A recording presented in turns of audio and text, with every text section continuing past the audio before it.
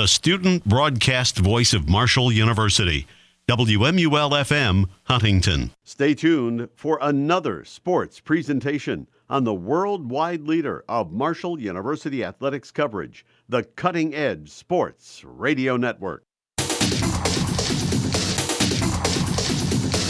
It's time for SportsBuzz, WMUL's weekly sports talk show with a competitive twist. 4 enter, but only 1 will leave as this week's champion of current sports topics.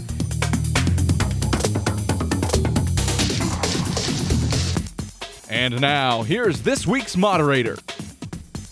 Good evening. Welcome into Sports View. I'm your host, Andrew Rogers, for this edition of Sports Buzz to wrap up a long sports night. We've got 4 guys going to battle it out. I think we've had this group of 4 before.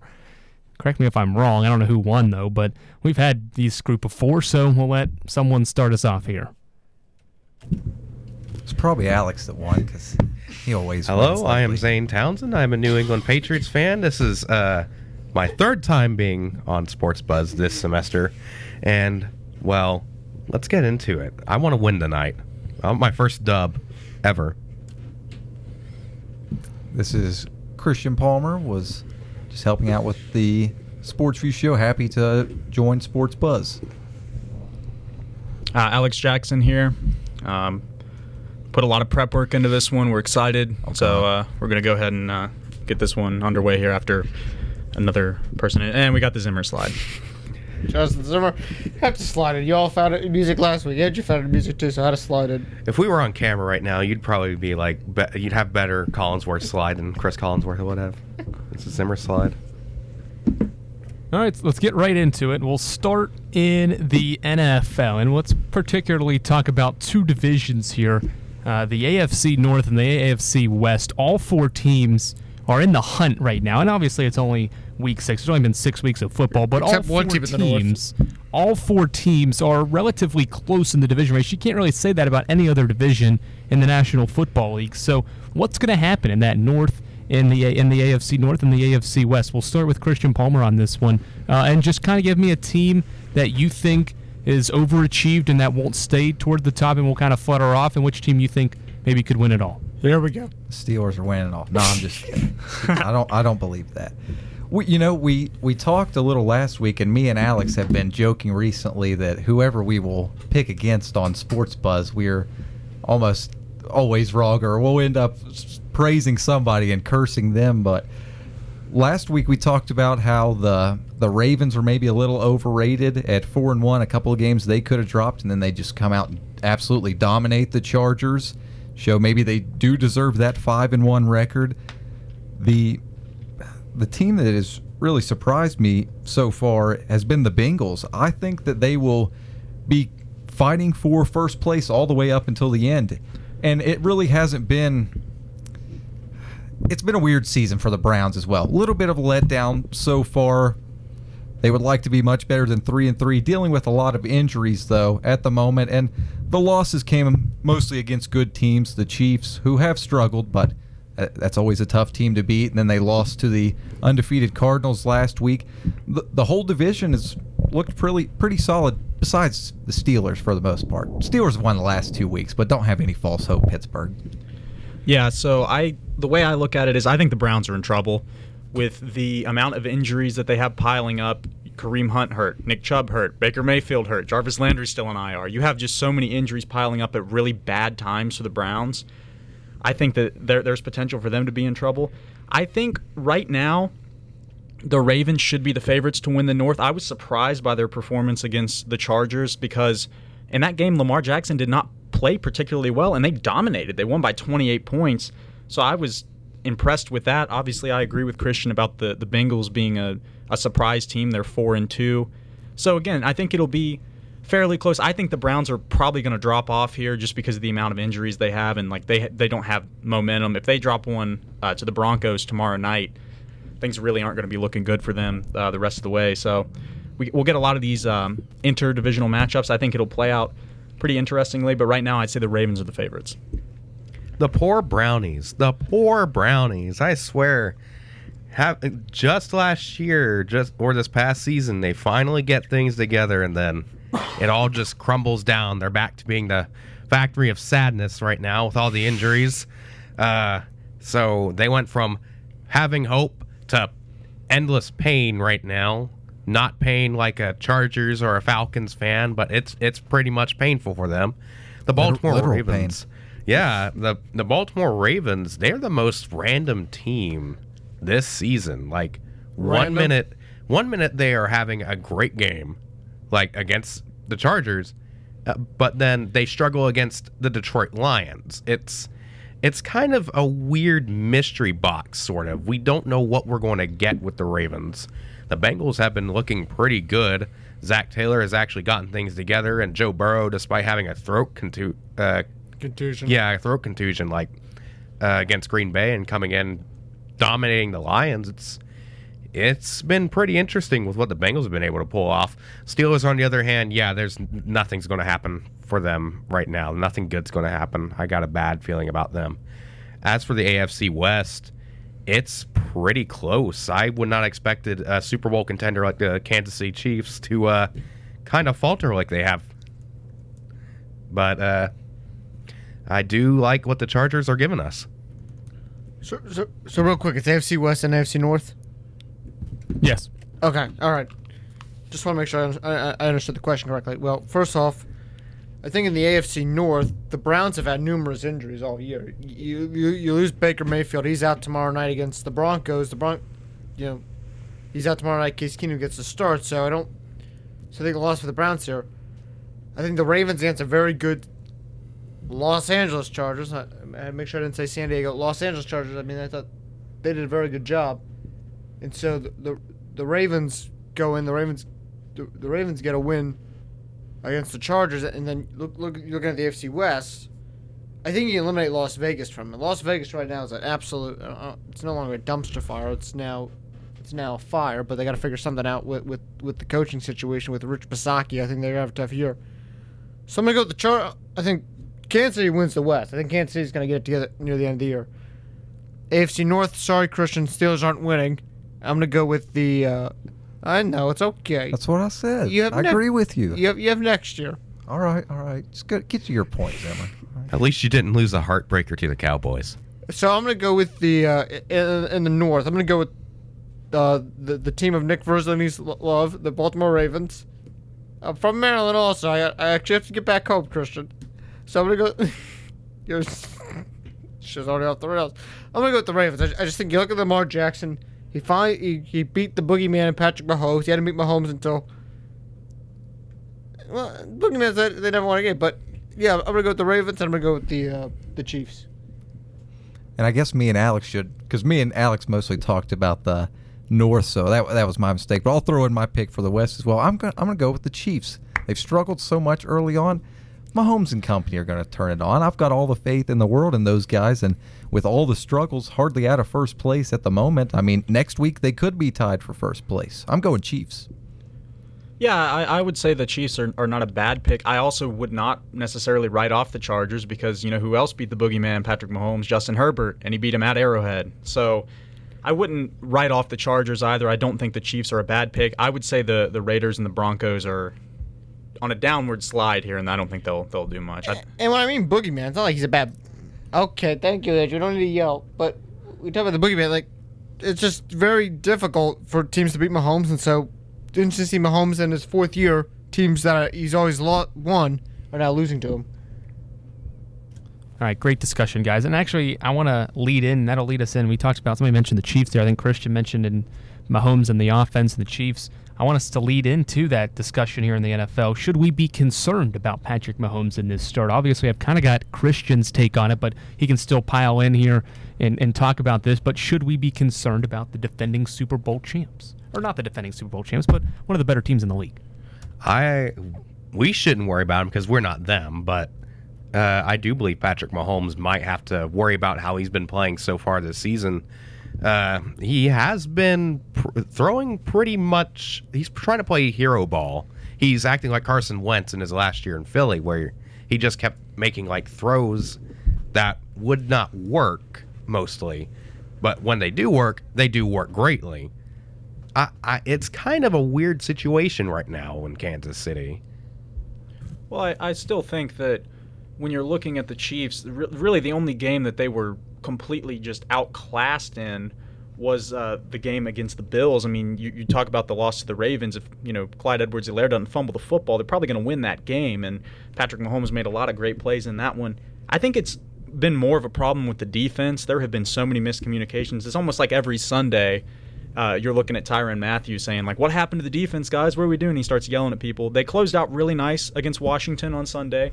I believe they ended with a 21-0 run. So, look, at some point in their career, every quarterback who's a top-level quarterback will have some struggles, and people will be like, oh, what's happening with them? I think that, we've seen what Mahomes can do. They won the Super Bowl, went to the Super Bowl last year. So I think that I still have faith in Andy Reid. I have faith in this Chiefs team that eventually will be turned around by the end of the year. I think you talk about faith. I actually have concerns in the Chiefs' offense. They just haven't been exposed to all of the field. The issue is, if this was a normal year, we'd be like, okay, the rest of the AFC West is a disaster. Denver hasn't been good in the past couple of years. Las Vegas hasn't been good the past couple of years. I'm trying to remember Las Vegas, and then Las Vegas, forget who. Denver. No, I said Denver. I'm trying to remember who the other team is. Are you thinking LA? No, I said LA, but The Chiefs? The Chiefs. Chiefs. No, The team we're talking about? yeah, the Chiefs. There's a third team besides. Maybe I said all three of them, but Yeah. You did. But the thing is this: normally the other three teams have been so bad, it's not okay.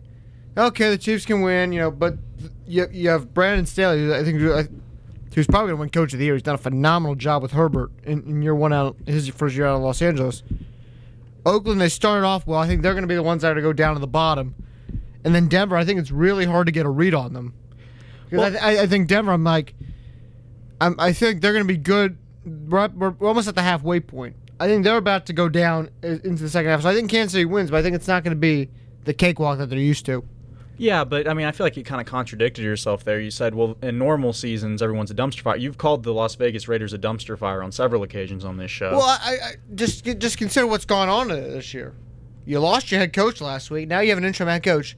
So they shouldn't be good, right? Like, they're going to fall down. So it would be. They're going to. I think they will fall down. So it shouldn't. Really, the only team that would compete would be the Chargers, right? As of right now, yes. And another thing, the AFC West has not been usually a dumpster fire. I mean, the past couple seasons we had what should be the San Diego, but now LA Chargers. They were in the playoffs back in the 2018 season. I mean, they made the wild card round. The Broncos have been solid in previous years. The Really? Raiders were 12-4 in 2016. The Raiders were barely almost made the wild card last year as well. Since Vic Fangio took over Denver, it's not been great. It's been a dumpster fire. Well, then that's exactly our point.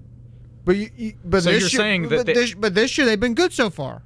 Not really. They've lost 3 in a row, and they've looked like They started off well. Now but they played against some of the worst teams in the league. They played the Jaguars, the Giants, and the Jets. So Okay, well, based on their body of work right now, they're not necessarily a top team. I would say that the AFC West is having a pretty typical AFC West year, and I think that it's going to come. I don't think it's a typical AFC West year.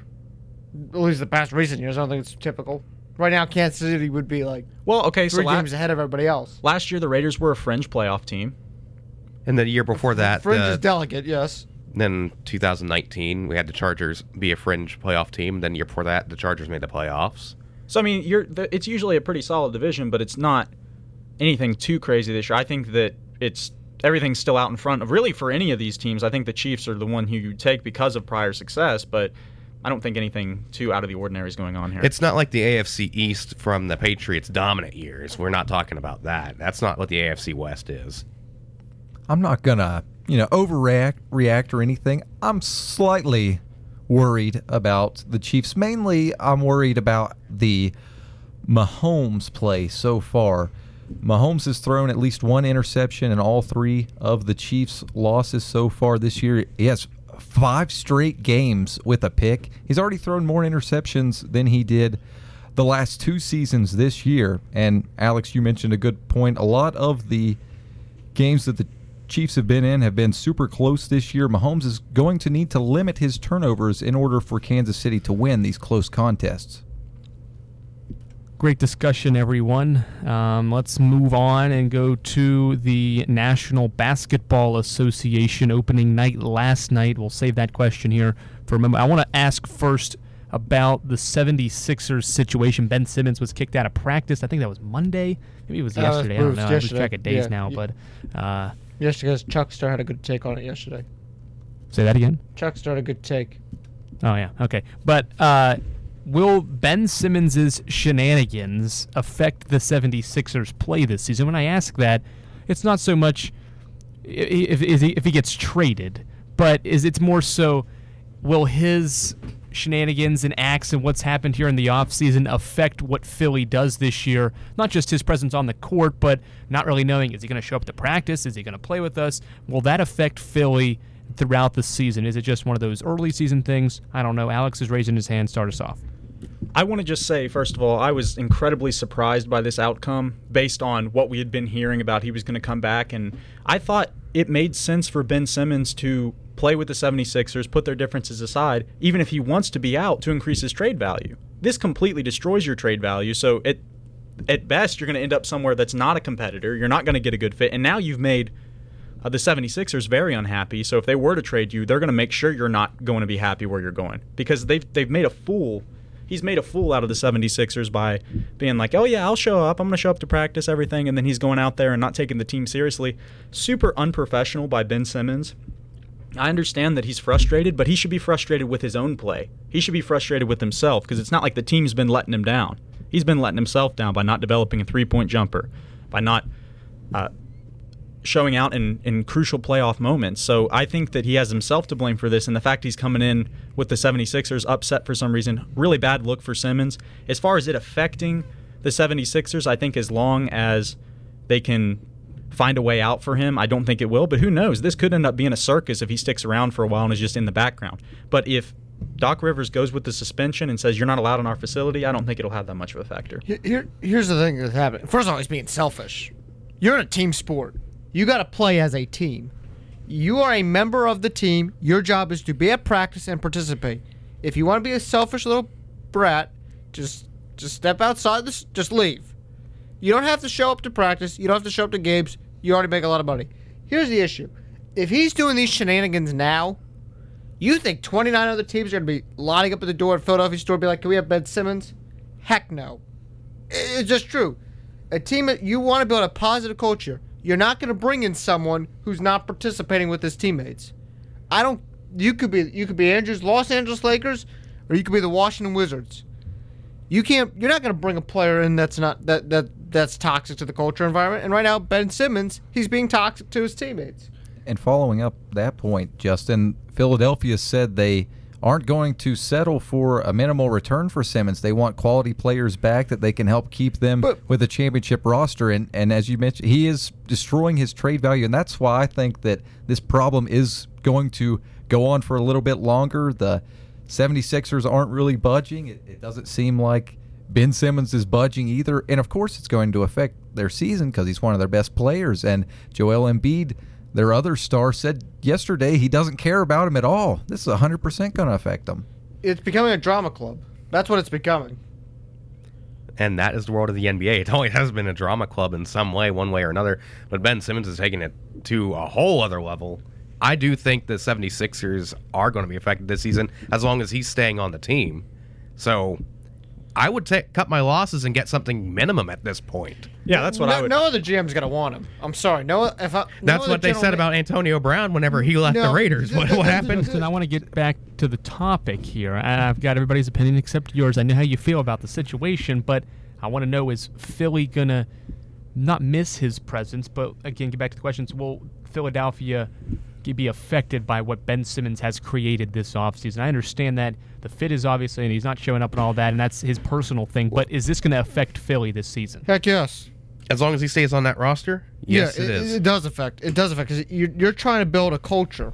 You have to have 15 guys pulling on the same rope in the same direction. That's a quote from Dusty Baker.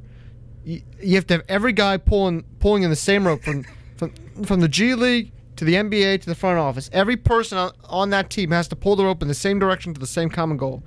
If you have one person not on the rope, it not only affects the play of the 76ers, it affects every person who's involved with the 76ers organization. Yeah, and I think that the 76ers are just going to have to cut their losses here, and I think they're going to have to say, well, listen, we'll take minimal value because we don't want him to tank our season. Though. You could find somebody. No, yes, you could. No, you're not going to find anybody. It's not like another sport. There was a trade for Jimmy Butler, wasn't there? Remember Jimmy Butler in Minnesota? Everyone said, "Oh, he's untradeable." This, that. Where'd he end up? He ended up in Philly. Actually, there's always a trade. You just have to be willing to maybe take something in return that's not what you originally wanted. There's always a trade, though. Right, but then you have to worry about Simmons. He's already acting up in Philadelphia. You better hope if you're a GM bringing him into your building, you better hope he's behaving there, or you don't know what you're gonna get. He's gonna either act up in your organization. Use the word analogy. You can't just trade someone and be like, okay, now you're happy. You better hope that he's behaving and cooperating with his new teammates and not being selfish. Final topic in the first half of Sports View before we take a break and kick someone off this program. We'll stay in the NBA and talk about what happened last night. Big takeaways from opening night. Brooklyn went to Milwaukee, lost by 20+. No Kyrie Irving. I think they are missing LaMarcus Aldridge maybe too as well, a couple other pieces. Los Angeles Lakers lost to the Golden State Warriors at home by 7 points in Russ's debut. So overall thoughts on what we saw last night from opening night, and does that kind of mean what we saw from, is it Milwaukee going to repeat? So just kind of generalize what happened last night in the NBA. We'll start with Zane on this one. I do think Milwaukee had a pretty good appearance last night. They really came to play against the Nets, and the Nets are really missing Kyrie Irving. It's pretty bad. It's obvious that they're missing him. Golden State, it wasn't. I thought LA was going to win with all the talent that they accumulated over the offseason. The fact that the Warriors won over the Lakers, I was a bit surprised by that. But I do think, based on these two games that we saw, we know how the NBA season is going to go. It's obviously going to be Milwaukee going to repeat this year. I disagree that you can say that's how the entire season is going to go. I mean, it's opening night. It's opening night, but the NBA has always been the same for years. I disagree completely. It's always the one team that had won the previous year is going to make it again. I disagree with that. Because you have, so the Lakers won the championship in the bubble in 2020, did not even make it out of the first round the next year. The previous year, the Raptors won the championship with Kawhi Leonard, and then they only made it to the conference semifinals. So I disagree with that. I think that that's only if you have a dynasty. I'm not saying that I don't. Which is pretty easy to make in the NBA. A dynasty team is pretty easy to make in the NBA. They have too much of a soft cap. Give me a salary cap like that of the NFLs or the NHLs, and I'd like to see more parity in the NBA because I've already seen what the NBA season has to offer. There hasn't been a repeat champion since Golden State like 5 years ago. And the last repeat champion in the NFL was in the early 2000s. Yeah, but what I'm saying is, there's been parity. This past postseason was, the most parity that's ever happened in the NBA. And due to a pandemic. So what I was saying is, I do think the Bucks have a pretty solid chance to repeat just because of Brooklyn has to work some things out here. They're a team that has been all about their offense. Interestingly enough, James Harden only took 4 free throws last night. We'll eye and see how that new rule is going to affect him. I forgot about that. That was actually real interesting. Yeah, so and Milwaukee, of course, defeated Brooklyn last year in a very hard-fought series. I think Milwaukee, they have the confidence now saying that they won it last season. So I do think that they have the potential to repeat, but it's not going to be easy for them. I don't think it's going to be easy to get out of the East. There's going to be some wars there. I think the Nets can give them some real pushback as well, and we'll just have to see what happens. My biggest takeaway from last night is, my goodness, how top-heavy still are the Lakers. LeBron and AD go off 67 points combined. Not a single other player on the Lakers reaches double figures in scoring. Russell Westbrook had an underwhelming debut, 5 rebounds, 4 assists, 8 points. Not going to move the needle a whole lot with that performance. Obviously, he will have better games along the way. And it's kind of the opposite story for the Warriors. There were 6 players in double figures last night for Golden State. Curry didn't have to carry the team on his back like he did a lot of points last season, doing most of the scoring by himself. He was the team leading scorer with 21 points, but Jordan Poole was right behind him. He had a really nice performance, hit 8 field goals, had 20 points, 4 3-pointers. Was impressed what I saw from the Warriors' depth and the Lakers' still lack of. Well, I'll say this first tonight, because as our friend Ben Cow would say, Andrew Rogers is the judge, jury, and executioner. So I got to be careful with how I praise the LeBron squad. I think they had a very good night on that first night. Russell Westbrook a little underwhelming again, but Brooklyn, as I mentioned it, Kyrie Irving. Talk about teams that are having problems. Philadelphia, it's more Ben Simmons did it on his own making. Kyrie, he made the personal choice not to get the vaccine, but it's apparent. And I think if Brooklyn wants to be a championship contending team, they got to figure out how they're going to fill in Irving's spot. So I think that's a glaring problem. I don't want to say Milwaukee wins the East and repeats, because I do think Philadelphia has a chance, but I think until the Simmons shenanigan gets figured out, you have to give the Bucks the favorite. I agree. I think we are looking at another Bucks-Lakers series. So what you're saying is swap out Ben Simmons and Kyrie Irving in a trade. Well, I don't know if Simmons is the fit, because I think Brooklyn also could look like a little bit of a drama club situation there when you have Harden. Well, Kyrie's now out of the picture, at least as of now. There hasn't been much on Harden or KD recently. No, not recently, but you never know. You never know when that could re-spark back up and the club moves from Philadelphia up 495 to Philadelphia. All right, guys, I love that discussion. It's time for a break. We come back. Somebody's going to be gone. We've got more sports topics to talk about. It's Sports Buzz on the Cutting Edge Sports Radio Network.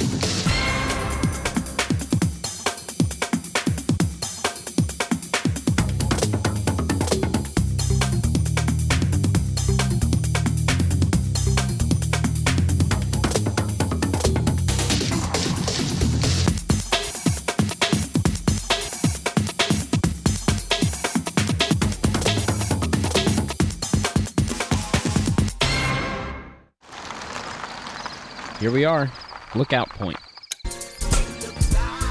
Wow, Jim, the stars are so beautiful tonight.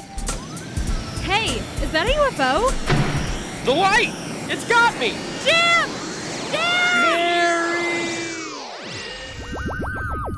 What? Where am I? Greetings, Earthling. Ah! We require your help. We detected an unusual signal coming from your vehicular object. You must tell us what it is. Or else. Whoa! Take it easy. I was just listening to WMUL. WMUL? Yeah? It's my favorite radio station. So that's what good radio sounds like. The rumors are true. Mission accomplished. We must report this to our queen. Goodbye, Earthling. Wait, what? Jim, are you okay? What was that? The truth, Mary. WMUL is out of this world.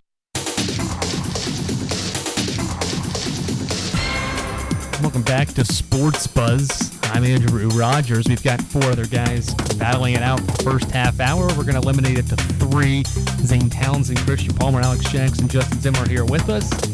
Justin Zimmer is no longer here with us. Going to kick him off here. Just thought the other three had too much to handle for you, Justin. So any final thoughts before we get into the second segment here?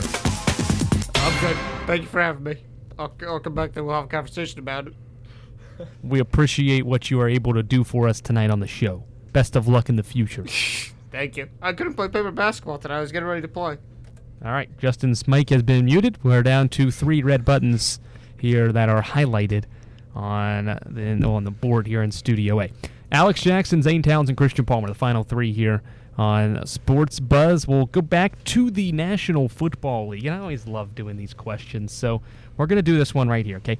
Which team, what happens first? The Lions win first or the Cardinals lose first? We'll start with Christian on this topic. Lions win first, Cardinals lose first. Which one's more likely to happen?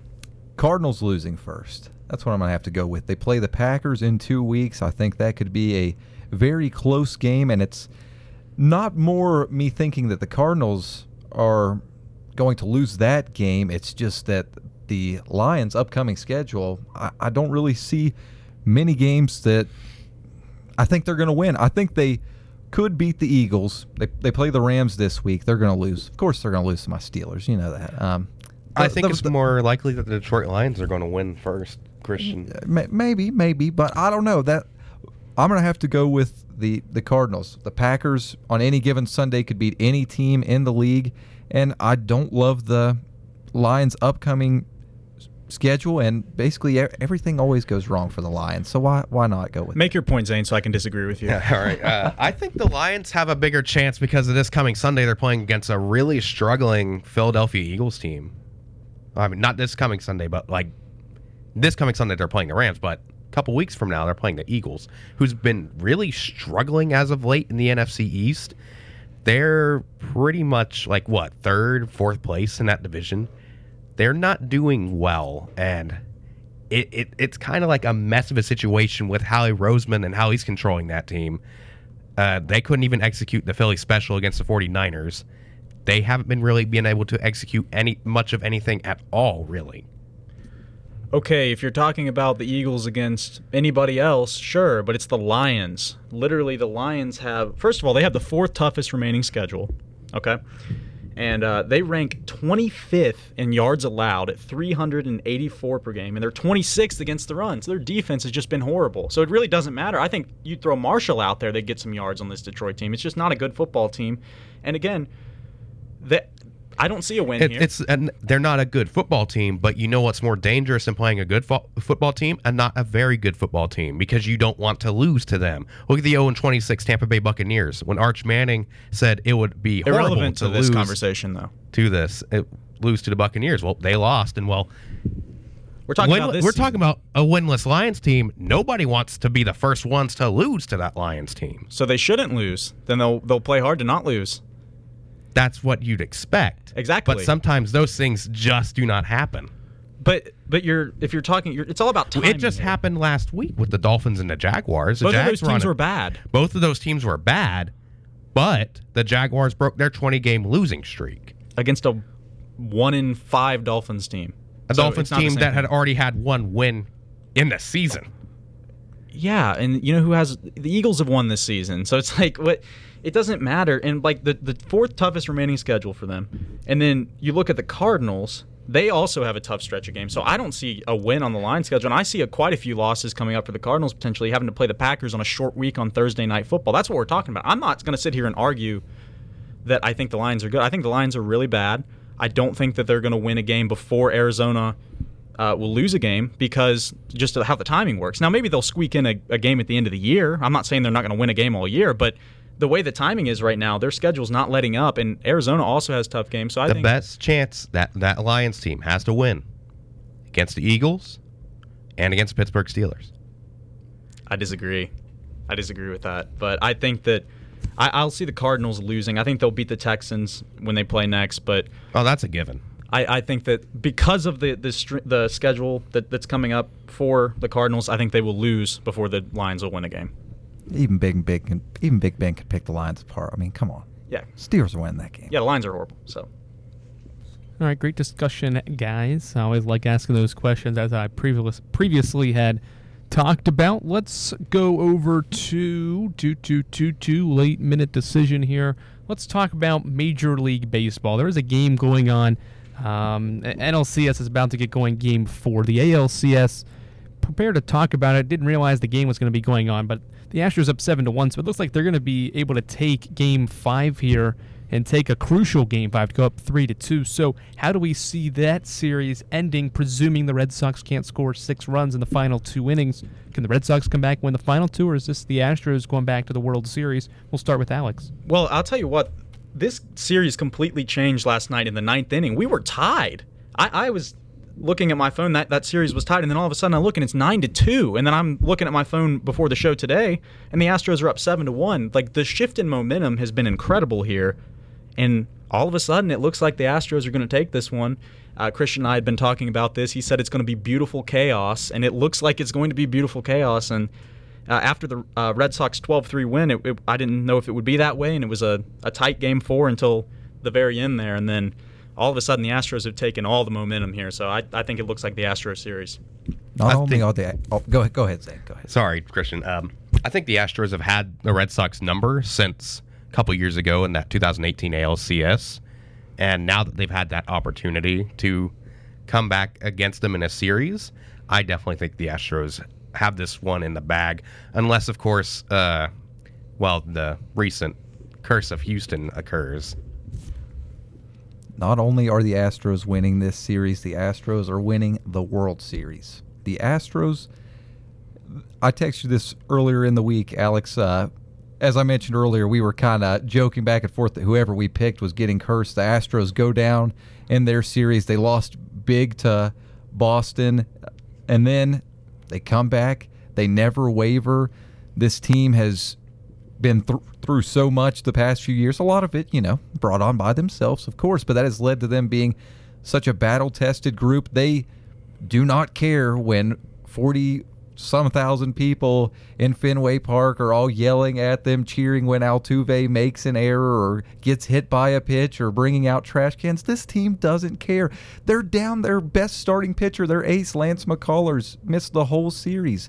And so what do? Just dominate with their offense today, giving up one run to this powerful Red Sox team. If the Red Sox, granted, give credit where it's due, they hit the grand slams and they earn them, but man, a couple of swings of the bat difference, and Houston's maybe dominating this series. I think Houston's going to go all the way.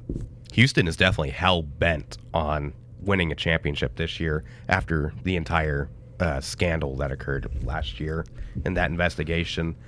They're like the 2007 Patriots. Oh, you want to illegitimize our first championships? Well, we're going to go out and try to win another one. Just prove you wrong. Well, it took the Patriots a long time, though, to get back there, though. It did, but 2007 was a revenge year for them. Until the end. Yep, until the bitter end. And this is Carlos Correa's likely final year with Houston, expected to be a free agent this year. The two sides were unable to reach a contract agreement before the season. Both tried. He's the captain of this team. I think the Astros are going to rally around him, win it for him, and win it for all of them. But that's another factor why I think Houston's going to win this. All right, to the NLCS, the Game 4 between the Braves and the Dodgers is about to get going. ATL Atlanta is up 2-1 in that series. How do we see Game 4 going tonight? Does LAD tie it up and make a crucial Game 5? How does this series go then afterward? We'll start with Zane on this one. I think the Dodgers will tie up the series, and I do believe this game will go to a 7-game series at the most. I do not see the Braves pulling out of this one. It's been this case with Atlanta sports for a while, ever since that big choke job with the Falcons in Super Bowl 51. All Atlanta sports have just been having choke after choke after choke. I don't see it ending with the Braves right now. Well, and this is another series where you're talking about a swing of the bat and everything changes, because the Braves were very close to going up 3-0, and that could have, that would have basically put the series to bed. Now all of a sudden it's feeling an awful lot like last year, where they were in a very similar situation, although they did take a 3-1 lead and blew a 3-1 lead. We're kind of in a similar spot with the Braves here. It's getting down to scary time. Even though you still have the lead and everything's still out in front of you, that locker room, you've got to keep everybody calm and say, listen, we've been here. We know what we want. We have to go out and execute, and we have to make sure that we're taking care of business, because we don't want this one to get away from us and continue this tradition of Atlanta sports failures. Guys, I've went back and forth so many times. I have no idea, honestly, how this is going to go. Alex mentioned this is a rematch of last year's NLCS, and starting off the exact same way. The Braves take a 2-0 lead. Dodgers win Game 3. We'll see if Atlanta wins again, grabs another 3-1 lead. I don't know. I love Atlanta's starting pitching. Ian Anderson has been really good, and they've dealt with some injuries as well. That Charlie Morton getting better with age, 37 years old, still going out there literally every postseason like the past 5 years and giving his team a chance to win every time he pitches. Atlanta has a great bullpen as well. They're going with an opener today. Jesus Chavez will start the game, and it'll be mostly relievers pitching today. But with all that said, I'm going with the Dodgers. I don't know. Just a feeling when you have a team that's like about $300 million and an all-star at every position, and it feels such like splitting hairs to the side. I'm going to go with the Dodgers. I feel like this will probably end up in Game 7 with Mad Max on the mound staring down the batters with his two different colored eyes looking crazy as all get out, and then just dominating, shoving as always. I think the Dodgers are going to win this in 7. And imagine if Trevor Bauer didn't get in trouble, Dodgers might be more dominant right now. Well, it feels a lot like when Golden State, every time in the playoffs, when they were at their peak, everybody would say, oh, it looks like they're in trouble. They'd go down 2-1. Teams would jump on them. And all of a sudden, are they in trouble now? And then somehow they would always find a way to pull out until eventually injuries got them in the 2019 finals. It feels a lot like that. And, yeah, if the Braves can't pull it off, you would definitely hurt for that franchise after the past couple of seasons. And Atlanta sports just really been struggling until the Braves pull something that is akin to like 50 straight missed 3-point shots. 26. Yeah, but still, until the Braves pull the baseball akin version of that, it's probably going to be a case like that. I don't doubt it. The Braves are going to blow this. All right, one final topic here before we take a break, cut somebody else from this program. Let's go back to the NBA.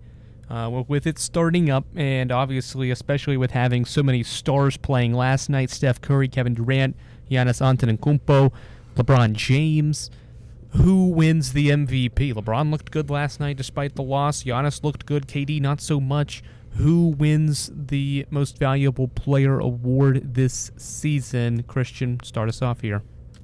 Kyrie Irving. No, I'm just kidding. I was going to say. I'm going to go with Giannis.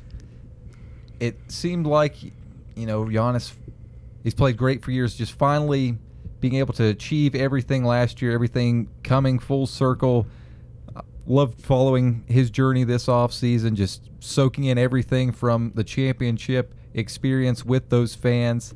And credit to him for staying home and getting the job done there. He said himself it's easy to go anywhere and do his part on a super team and do that, but he elected to go the hard route, get it done at home. I'm going to go with Giannis again, and I believe since there aren't really any other superstars on his team, that kind of helps his overall stats, be able to give him a few more points compared to a LeBron who's going to have to share the ball with AD. Well, here's the deal with the NBA. The MVP is all about storylines. Whether or not we want to believe that these voters, they're talking about storylines, I don't think Giannis is a bad pick at all. I look at that and think, okay, finally he's got retribution, won the NBA championship. Another player that I'm looking at, though, is Luka Doncic. You want to talk about being absolutely dominant in the first round of the playoffs last year. He averaged, I believe, 35, 10, and 7 in that series against what was supposed to be a Clippers team with the best wing defenders in the league. He could absolutely win it just because he's going to put up ridiculous numbers. And there really isn't a go-to number 2 on this Dallas team because everybody was really excited about bringing in Kristaps Porzingis. And while he's had some moments, it's been kind of tough for him. So the reason that a player like LeBron won't win it is because there's just too many other players coming in and, like you said, kind of clogging the drain there and not allowing that to happen. And really the last player to win an MVP with another superstar, I know James Harden won it with Chris Paul alongside him, but it was really Kevin Durant in 2014 because Steph, while Klay Thompson, that was an awesome team, there wasn't another player like an Anthony Davis or a James Harden with Kevin Durant right now kind of deal. So based on the makeup of the roster and his just insane talent, the level that Luka's played at, and we saw what he did in the Olympics too, I think that Luka's a pretty safe bet to potentially win the MVP this year. I'm going to make the controversial pick on LeBron James on this one. As you mentioned, Alex, about storylines being one of the main focuses when it comes to MVP. Well, whose name is always in every single storyline, no matter what game? It's always LeBron James is somewhere mentioned in there, and I could see a case being made with him and Anthony Davis, possibly if there would be a co-MVP season. I disagree. Like they both put up 67 points, did they not last night? Well, they combined for 67, but here's the deal: there's just too many other players, and also, yeah, there's storylines, but LeBron hasn't won an MVP since 2013. They've not been voting for him, so I think based on that and the fact they have even more star power, I don't see it happening.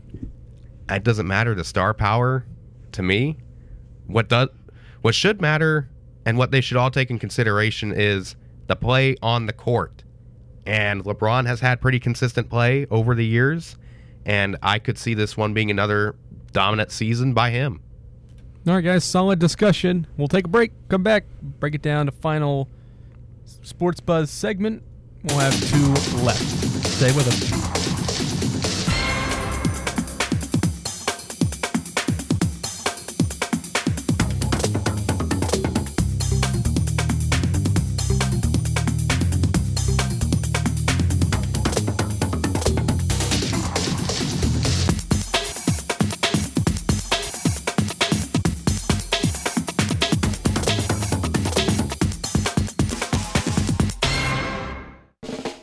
Neither rain, nor sleet, nor dead of night will keep the FM 88 sports team from making its appointed rounds. Announcement over the loudspeaker just a moment ago that lightning just struck within 10 miles. People have to once again exit their seats. They are evacuating the stadium once. This is the third time. To be quite frank, it's a mess right now. And the snow, I hope you're warm where you are because it is cold here in Huntington as the snow has come down as we are just about ready to square off in the first ever MAC championship game. Well, the fans trying to entertain themselves here because the lights have gone out. We're having football by candlelight. How about that? Grab your cavatier.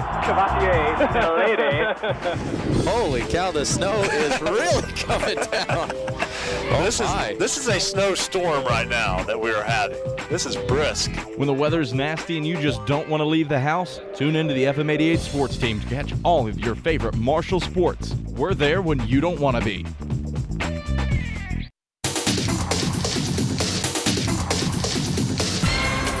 Back on Sports Buzz, I'm Andrew Rogers. Someone's got to go. Christian Palmer, sorry, I have to let you go. We're going to have Zane Townsend and Alex Jackson finish us off here tonight. Any final thoughts before you depart for the season program? Had a great time as always. Make sure to keep my baseball picks stored in the back of your mind because it is good as gospel. All right, Christian, thanks for your time. It's Alex Jackson versus Zane Townsend to wrap us up here in the final 10 to 11 minutes here on Sports Buzz. We're going to go to college football. Cincinnati is the number 2 ranked team in college football, believe it or not, but Cincinnati is number 2. And what are our thoughts on that, guys? Is Cincinnati the real deal? Are they really the number 2 team in the nation? We'll start with Alex. Well, if we're talking about number 2 team in the nation, we got to talk about one of the downfalls with playing in the American Athletic Conference is always, well, you don't play anybody. So I went through and I looked at every single Group of 5 representation in the New Year's Six Bowl since 2014, and I'm going to tell you their strength of schedule at this point in the season. So right now, Cincinnati they're ranked 6th in the FPI rankings, so maybe not number 2, but definitely a legit contender. The 22nd ranked strength of schedule. In 2019, Memphis was 65 ranked strength of schedule. Other teams that are comparable, undefeated Group of 5, UTSA has the 95 ranked strength of schedule, Coastal Carolina 120, UCF was in the 80s. So you look at all of these, nobody had the same level of strength of schedule that Cincinnati's had, and they have a quality win at Notre Dame that no one has had since Georgia in 2017. So I think that they are a legit contender. I don't know if I would say number 2 team in the country because I think there's some other really good teams, but they are the most legit Group of 5 team we've had since the playoff has started. Cincinnati reminds me much of UCF during that, the quote-unquote national champion year. They were that up-and-coming young team that came out of nowhere. And I'm looking at Cincinnati's schedule right now. Upcoming is unranked Navy team, Tulane, who has been up and down, South Florida, who's not really been notable in recent years. The only ranked team they have coming up is on November 20th, and that's SMU, and they're ranked number 21. And that's too low of a ranking, to be honest. That's a ranking where if SMU loses a game or two, they're definitely out of the rankings. So Cincinnati's schedule looks pretty, on paper, it looks pretty easy coming up. But also, you got to think, but as number 2 team in the nation, probably not, but number 3 or number 4, I could make a case that they're definitely up there in the top 5, but number 2 is just too high for this team. If Iowa did not blow a gasket like they did on Saturday, we probably wouldn't be having this conversation. Well, and what I think is you compared them to the UCF teams of years ago. At this point in the season, I'll go to 2018 first. UCF had the 78th ranked strength of schedule, and the year before that they were the 79th ranked strength of schedule, so they were not playing nearly the level of competition that Cincinnati has. I think this Cincinnati team is a cut above those UCF teams, and that quality win against Notre Dame, I think FPI ranks 6th. I mean, you look at all the other teams that have had some losses. Iowa, like you said, just got beat down. This is a weird year in college football, and I think Cincinnati's up there. Number 2, maybe not, but definitely I'd say top 6. I'm just waiting for the season to end up like 2007, where we had all these random teams ranked in the top 4, and then next thing you know, it just ends up with it's just LSU and Ohio State. Well, when the college football rankings come out, we'll see some shakeup here. I mean, the rankings I believe come out in a couple weeks, and I think we'll see some differences here. But that is the system that we work with. Another discussion here in college football, particularly about Week 8. No ranked teams play each other in Week 8. So which ranked school, or schools for that matter, plural, goes down this week? We'll start with Zane. I think ranked number 25 Purdue is definitely not going to stay ranked for long. They're playing Wisconsin, Nebraska, and number 9 Michigan State in the next 3 weeks. There's definitely a chance that they are going to lose at least one of those games and lose that ranking. But that's just a given when you're ranked number 25. In the other 20s, I'd say at least not Baylor, but Pittsburgh has a possibility of also losing their ranking. Looking at their upcoming schedule as well, Pittsburgh plays Clemson, who is, while not ranked this year, is still in, how you'd say, pretty angry mode right now, where they just want to win the games that they can. Then they play Miami of Florida, then Duke. Some of these teams, while not good in the now, they're in the it's the late season stretch. Let's win some games so we can at least make it to one of ESPN's bowls. Well, the Purdue one is interesting because they have not beaten Wisconsin since 2003. I don't think that's a bad pick at all. I also am looking at Wake Forest traveling to Army.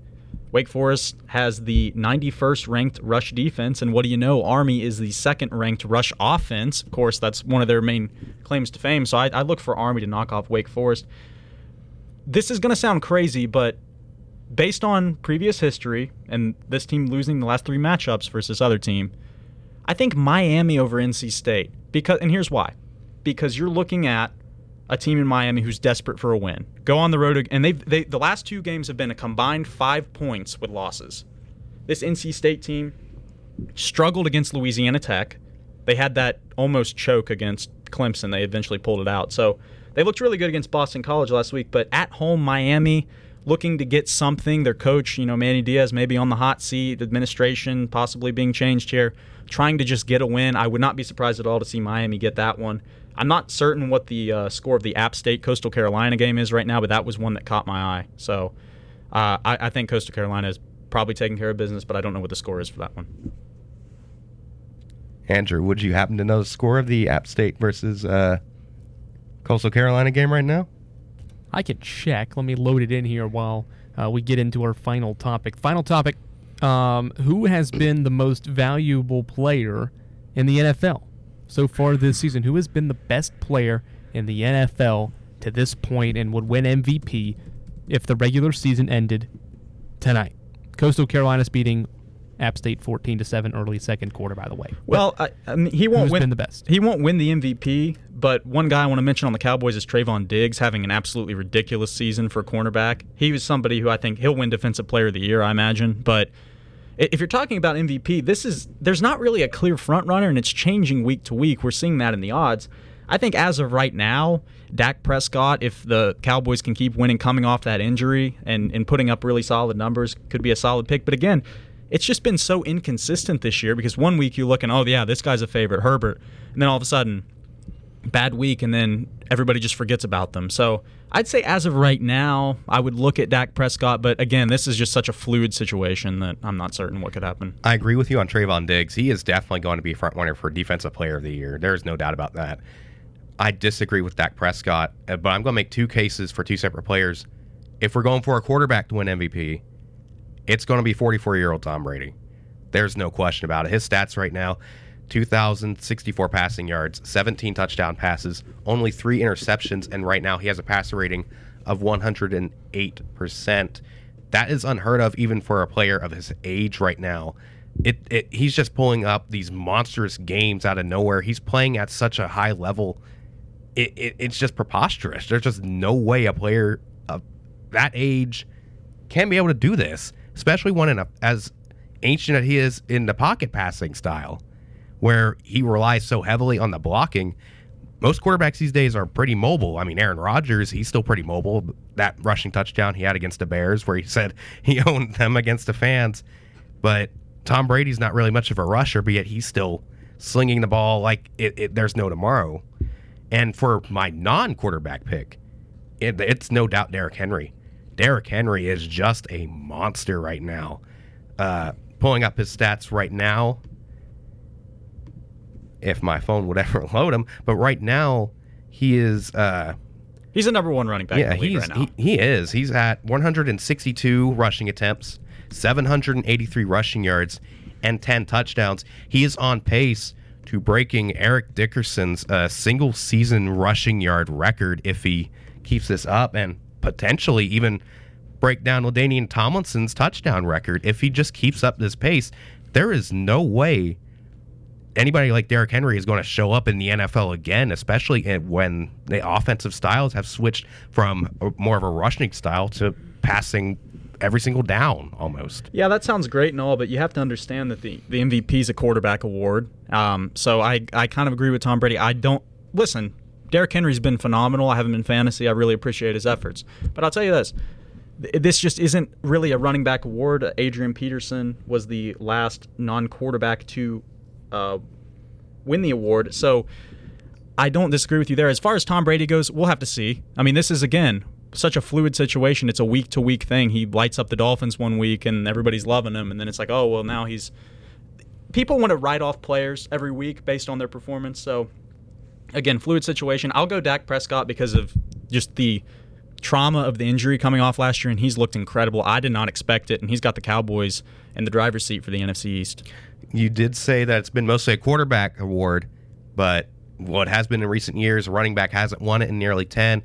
Let's not forget, Lawrence Taylor is the only player to win MVP as a defensive player. Mm-hmm. So it's not impossible for a non-quarterback to win MVP, and I do say Derrick Henry has a case to be MVP this year. If Tom Brady falls off a bit in the second half of the season, I could see it, but Derrick Henry, he's just a monster right now. Great discussion, guys. Have to agree with all those MVP picks. Strong finish from both of you. Time to pick a winner, and we're going to go with Alex Jackson. He's been a man on a tear this season. Zane, I know you came hard tonight. You gave it your all, came up just short. Alex Jackson's been a dangerous man this fall semester, but come up short here. Alex, any final thoughts? Yeah, it's good to get a win. I believe this is my 4th on the SportsBuzz season, so it's been a pretty solid year, but we're getting better. We're hitting our stride, and we'll be back. So we're on to Cincinnati. Alex is on to Cincinnati. Alex Jackson, the winner. Thanks for listening to SportsBuzz. For Justin Zimmer, Christian Palmer, Zane Townsend, Alex Jackson, I'm Andrew Rogers. Thanks for joining us on Sports Night, and join us again next Wednesday starting at 5:30.